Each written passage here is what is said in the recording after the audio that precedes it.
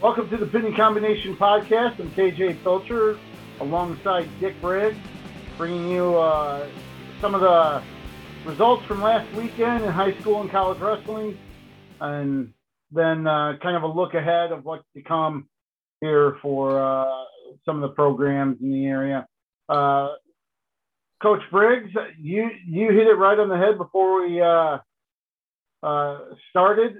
Big weekend for college wrestling here this last Saturday and Sunday. And a lot going on for sure. And also at the high school level, we'll get to that later, but obviously Iowa State meet's always big. So, and this year proved to be big in a lot of ways. So, yeah, let's just jump right in with the Iowa State duel on Sunday at Hilton Coliseum. The 85th matchup between Iowa and Iowa State. And, sometimes these duels have been anticlimactic a little bit. This one was energetic and maybe chaotic at times. Even afterwards, but I guess the heat kind of returned to the rivalry a little bit on Sunday.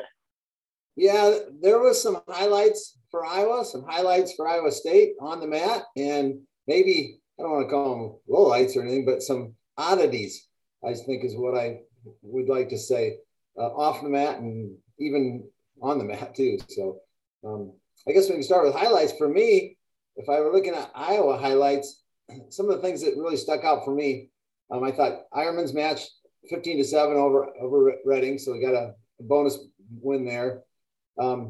Max Murin back on the mat, and Russell, and actually Ian Parker back on the mat too. So both guys there wrestled tough 3-2. So that was a nice win for Murin. Parker obviously kept it close, but he's going to keep everything close. He's that good.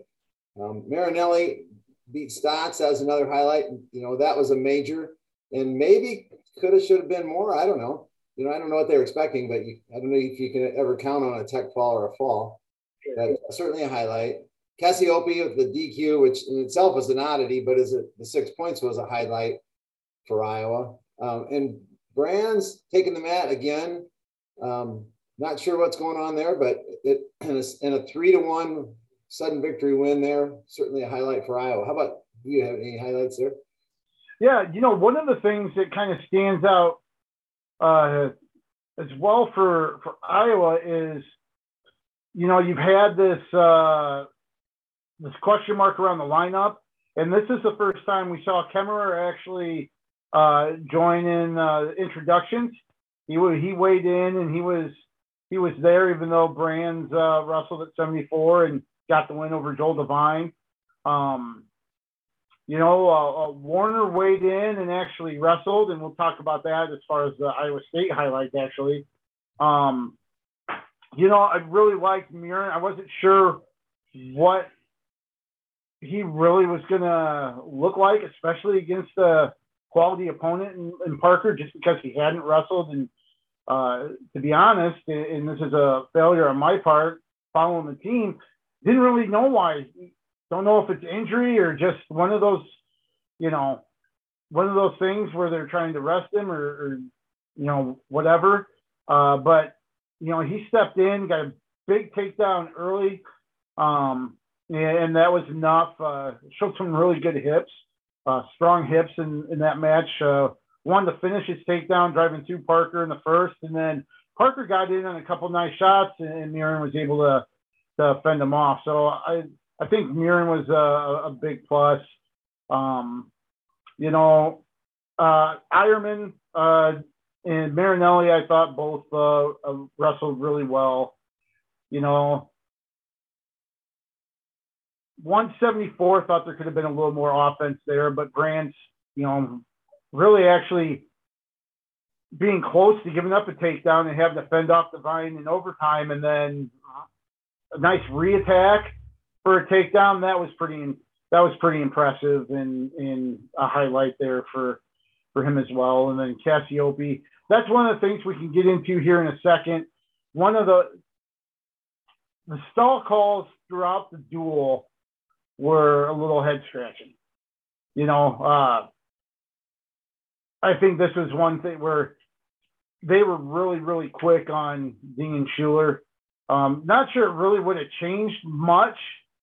I don't think Cassioppi was ever in doubt of losing the match or anything like that. You never know. I mean, you saw what happened against Princeton, right?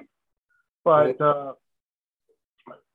before we get into that stuff, let's shift gears to Iowa State, and I'll pick out one, and then let you kind of share your opinion.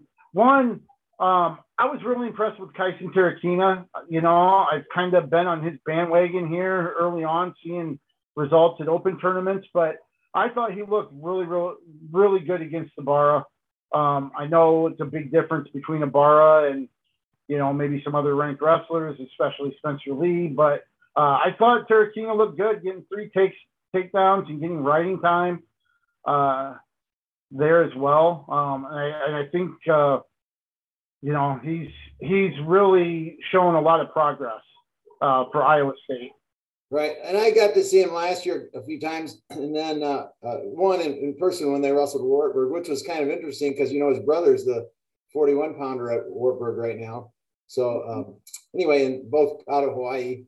So we got some Hawaiian connections this year in the state wrestling wise. But anyway, I agree. And he's looked very good. But I don't know. I guess I don't know where Ibarra is. I haven't seen enough of him to know where he's at, as a barometer for this win. So certainly an 8-2 win over Ibarra was impressive. Absolutely. It probably is going to go without saying. The other performance that really stands out for Iowa State, sure, David Carr took care of business at 57 with a win over Caleb Young.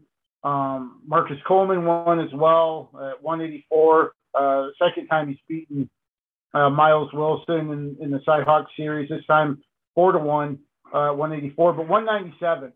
I think that was something that Jacob Warner came out for Iowa in that duel, and I'm sure a lot of people thought maybe, Warner's coming out, this is a win, but Yonger Bastida, 2 takedowns, one in the third, one in the first, and then one in the third to come away with a 4-3 victory.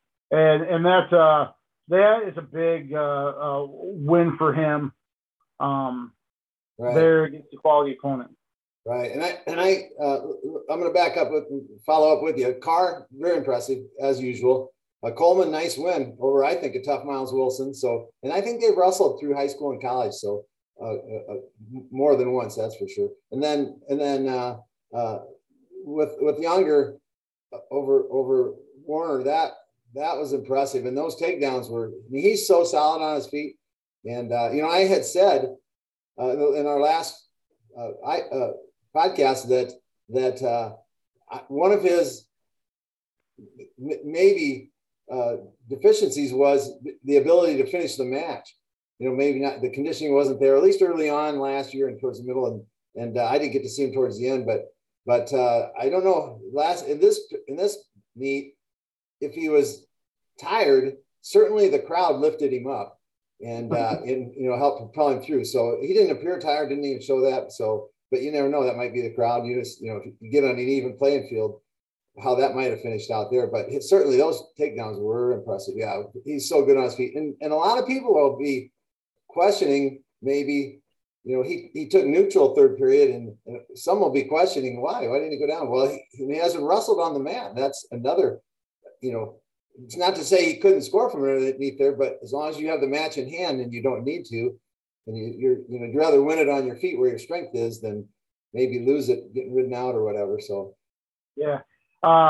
Afterwards, Kevin Dresser kind of addressed that a little bit. Bastida has only been in Ames for a little over a year now. When he came to Ames from Cuba, he didn't speak any English and had only wrestled freestyle. didn't really know the folk style rules or anything. So that's something that they've really had to focus on. And one of the things, when I was at Buena Vista, they had a Montclair State out in New Jersey had an individual named Florian Guinea, and I think he was from Bulgaria, and he had never wrestled folk style before.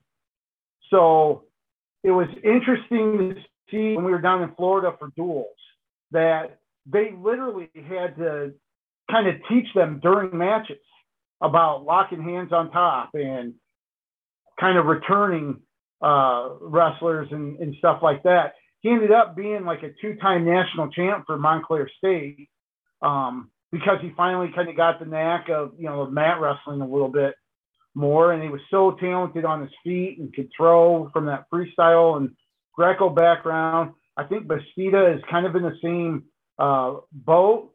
And Dresser has talked about how he's progressed on, figuring out kind of a different attack on his feet, how to mat wrestle, and kind of that strategy coming into the third where he took neutral, even though it was, a 2-2 match.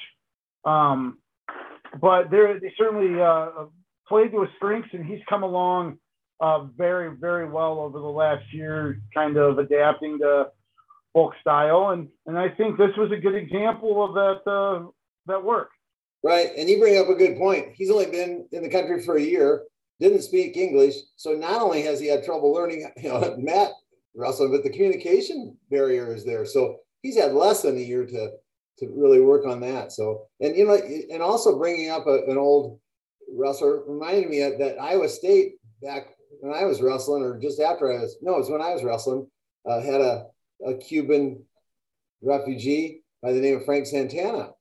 Oh, that was just a horse, an animal, not, so that's interesting. You brought that up. It reminded me that they had another back then. What was the weight? 190, I think, was the weight class, and he was right in there, I believe, at 190. So anyway. So yeah, and of course, can't forget the excitement afterwards. He was pretty pumped, ignited the crowd a little bit. I think his headgear went probably about 15 feet in the air. That was a pretty good spike in itself.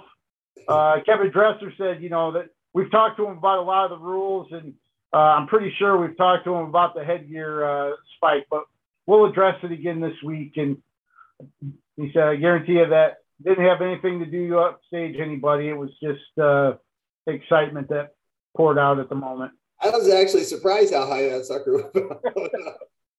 All right. Going to come up and hit him in the face. He'd have regretted that. But now, so Iowa came away with 22-11 victory here, 17th in a row against Iowa State. I think Iowa improved to 16-0 under Brands against the Cyclones. Now let's talk about some of the oddities. And right. one, it was a weird situation. We'll start at 133 with the dual stall calls, something you don't normally see. If you do, it's probably in a heavyweight match. But Austin DeSanto and Ramazan, I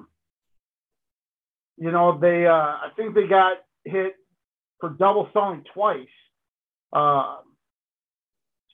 That's something you don't see. Apparently it had something to do with, the interlocking of fingers and, slowing action down that way. But it just seemed like a really, really odd call.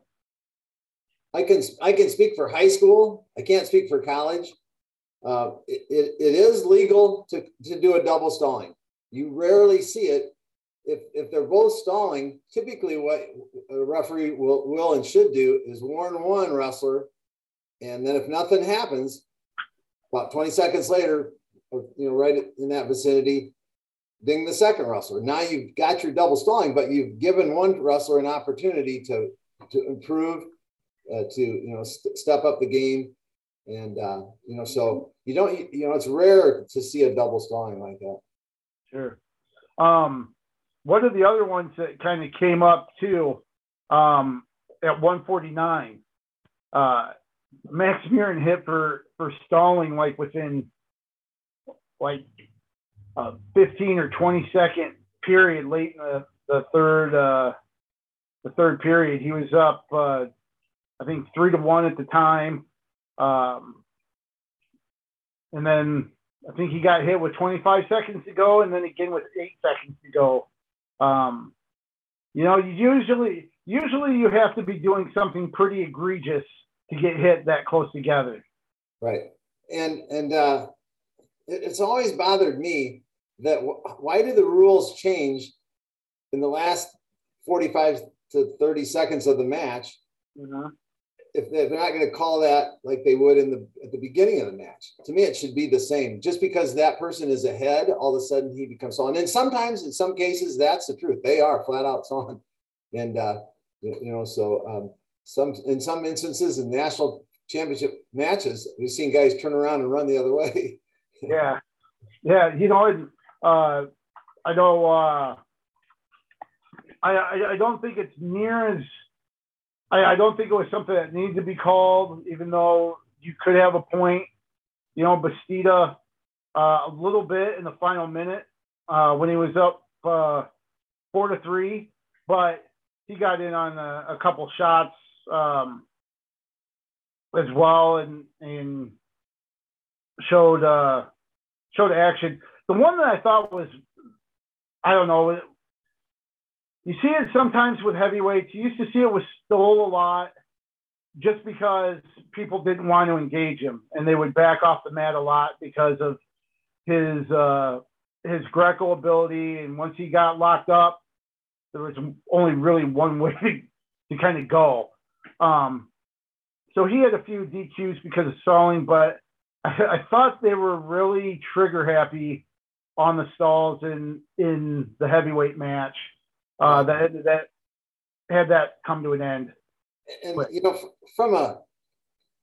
this shouldn't come into play. If they're stalling, and if they're not, it shouldn't. The meet shouldn't end. People didn't come to see a stalling call end a meet or anywhere in a meet. So not that should prevent it from happening, but I agree with you, KJ. I'm a little quick on that, and I know there have been referees that may have been, very strict and really forced action and called stalling a lot. One that comes to mind is Mike Allen. Mm-hmm. But I know I had Mike Allen for a referee a couple matches, and he was always somebody that would say, "Hey, you need to do something here. I'm gonna get you. Do something." And so it wasn't that he was triggered. He was letting you know, "Hey, you need to get active, or you're gonna get it." I didn't see that at heavyweight. I just thought it was straight bang, bang, bang for the stall calls. But yeah, that's the case.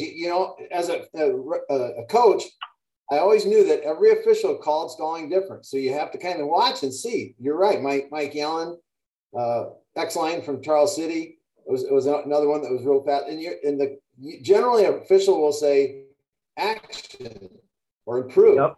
Or center, something that's going to tell you that they're going to give these key signs. And we actually speak of that before the meet starts. If you hear that, something's coming, so you need to improve or whatever, and kind of obey whatever the ref's saying. So, yep. So at least it's that they're fast callers, and so you need to be wrestling. And I appreciated that. So I guess I didn't include the 33-pound match as a highlight for Iowa, even though they won it, because it's almost.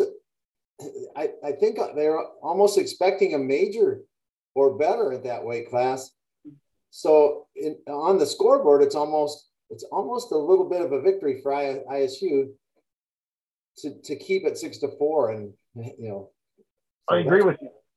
Yep. I think on paper it was one that looked like possible bonus points or maybe expected bonus points, and Ramazan kept it close. And that's where we can touch on maybe some of the extracurricular activities that got a lot of attention about this meet. Very got heated. I think things really started that way at 133.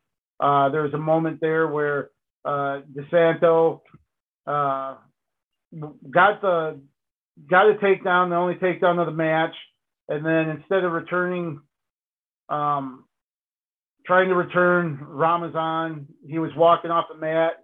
DeSanto picked him up and then carried him, up to the scorer's table, which Ramazan didn't appreciate too much, and then threw an elbow and hit him in the back of the head.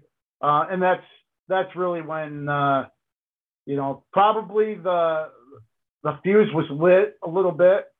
The spark ignited. Yeah. There's at the end of the match, they came back to the center and DeSanto kind of wagged his finger at Ramazan. Ramazan stood up and stepped towards him, and then the official, kind of stepped in between.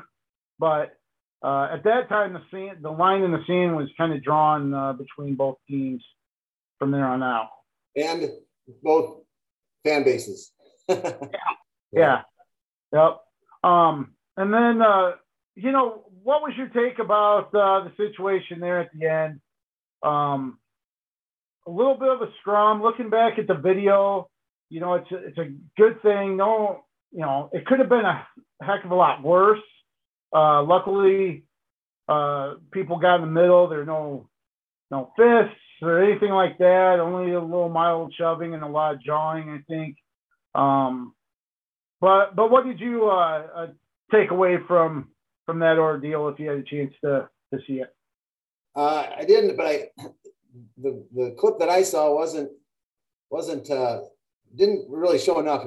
It sounded like Iowa coaches might have not wanted to shake hands with Iowa State coaches, and maybe that's a mutual thing. I don't know, but some of the assistant coaches didn't appreciate that and start from Iowa State and started a little bit of a retaliation, either vocally or I think that's all it was. And then there was a lot of vocal things going on. So,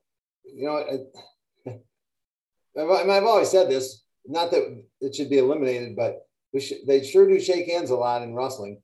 At the beginning of the duel, beginning of the match, after the match, and then again after the duel. So, it's not like we don't shake hands, but, maybe. And I'm, at the high school level, I was never a fan of the wrestler from the other school coming over to shake hands with you, because a lot of them were very insincere.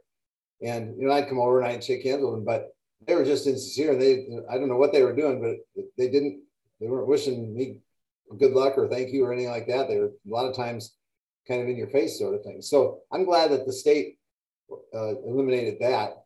Maybe this needs to happen too. We see it at high school level in basketball and such. So I don't know.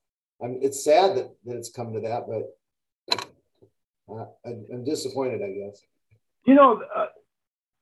This is a hill I'm willing to die on here.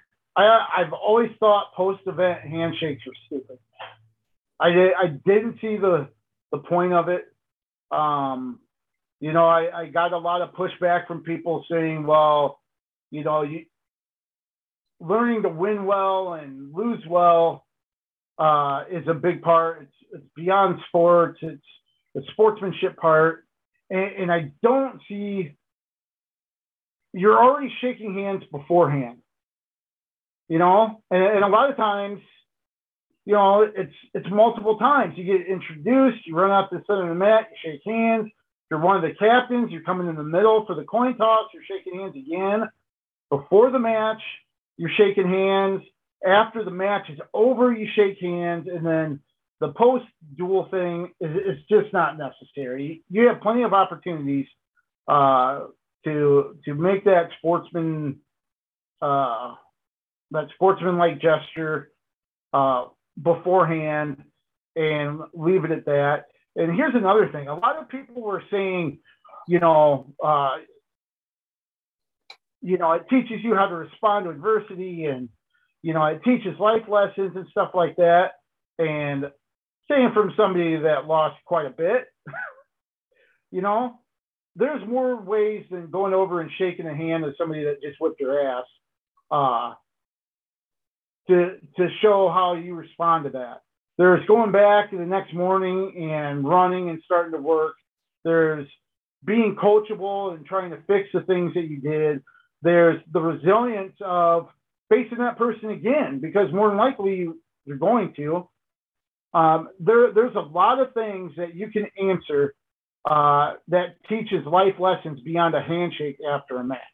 I mean, and a lot of people were pretty vile about, some Yahoo in Pennsylvania told me to go kick rocks when I tried to explain that to them. And it's like, man, if that's how you're teaching a life lesson through wrestling, you're probably doing the rest of the other stuff wrong. But I just, and it's not just now. I mean, we've seen the Carlisle and East Union incidents in basketball. There's I can remember an incident between Prairie and Washington that pretty much, kind of started the ball rolling, and a Washington football coach being removed. It's not something that's just popped up. This is stuff I even remember, stuff that happened in the 5 seasons duels back in 92, 93 down at the U.S. Cellular Center. A little, handshake line, not a dust up really, but a lot of jawing and words back and forth. And, it's a long going thing. It's just something that, it's just not necessary. It's just never been necessary as far as I'm concerned. Yeah, I mean, it's a show of sportsmanship. You're right, and I think it's one that can be done away with. I mean, when you think about how many times you shake hands, and I always wanted to sit up in a volleyball meet and watch and see how many times the girls did high fives, and it's the same with wrestling, with not quite to that extent, but yeah. with shaking hands. So, and I'll give a good example. With the COVID protocols and stuff, one of the things in softball that they had in place, they eliminated the handshake line for softball. The teams just were by their dugouts and kind of waved and yelled "good game," and that was it. Yep. Same in volleyball too. Yep, still doing that. As a matter of fact, in volleyball, they don't even change sides anymore. They're always on one side, so they're not going back and forth. So with the protocol, so kind of done away with some rules. But here's something. I'm going to change directions a little bit. What did you think about the Iowa State robe and singlets? The old, new. I liked them. I really did. Yeah. And David Carr actually mentioned that as well, that it was kind of neat to bring in the robes, and noted that his dad wore them, so it was kind of cool and special to do that. And I've always loved the red singlet with the block eye on the front. That's the singlet that I grew up with watching, and I like that. And I like the fact, obviously it's not the old polyester singlets. It's got, the good look to it, but it's the red with the gold eye on the front, and I like that a lot. I agree, and I mean it's old, new old school. There we go, new old school, and it's not the old fabric or whatever, but it looks great. And I never understood why they brought in navy blue into some of their singlets, and so. Yeah, but, I mean, it's easy to spot that Iowa State singlet. It represents a whole long history and tradition, and so I'm glad to see it back. The robes, I was never a robe guy, but if you're an Iowa State guy, you're a robe guy back in the day. So, I think they look nice, but it's never one for me. I never really wanted to wear them unless I was probably at Iowa State. I would probably relish wearing it. So, yeah, like you said, I like seeing them with it. I wouldn't be. I'd look like I just got out of bed instead of getting ready for a match. So, but no, I liked it a lot. And one thing I've got to say too, about Sunday's duel, 9,272 was the announced attendance. I'm not sure if it was actually that much, but it probably was pretty close as far as the number of butts in seats. But it was a really lively crowd. And there have been times at Hilton, it resembled more of a chess match than anything, or maybe a tennis match, as far as, being quiet. But this was a lively crowd. And I think there is, there was a fair share of Iowa fans there as well. So it wasn't like totally Iowa State, but I think there's a good contention of Iowa State fans there that were lively and rowdy and, in a good way. And right. I think the atmosphere was really fun because Iowa State drew a pretty good crowd. Right. And then they gave something for the crowd to cheer about. Mm-hmm. So that chess match that you're talking about might have had a good crowd, but not much to cheer about if they're getting whooped, which they have. That was it 2 years ago. Now it was a real close meet, but most of them have been kind of runaways. So yeah, yep. And I just lost track of what I was gonna say. Oh, the thing that kind of gets forgotten about a little bit, just because you look at the final score, 22-11, but Iowa State was in that duel going into heavyweight. Because of Bastida's win, they still had a puncher's chance there. And not to keep harping on a previous duel, but you saw what happened with Princeton. You never know. Right. And so Iowa State was in it till the end. And you always look back at meets like that, and they were really a sudden victory, takedown away from in a 1-point loss at 49. So they're right in that meet. So anyway, that's right. Thanks for watching. And Dick, do you want to keep the tradition alive here? Yeah, let's keep wrestling on the move. Thanks for watching, everybody.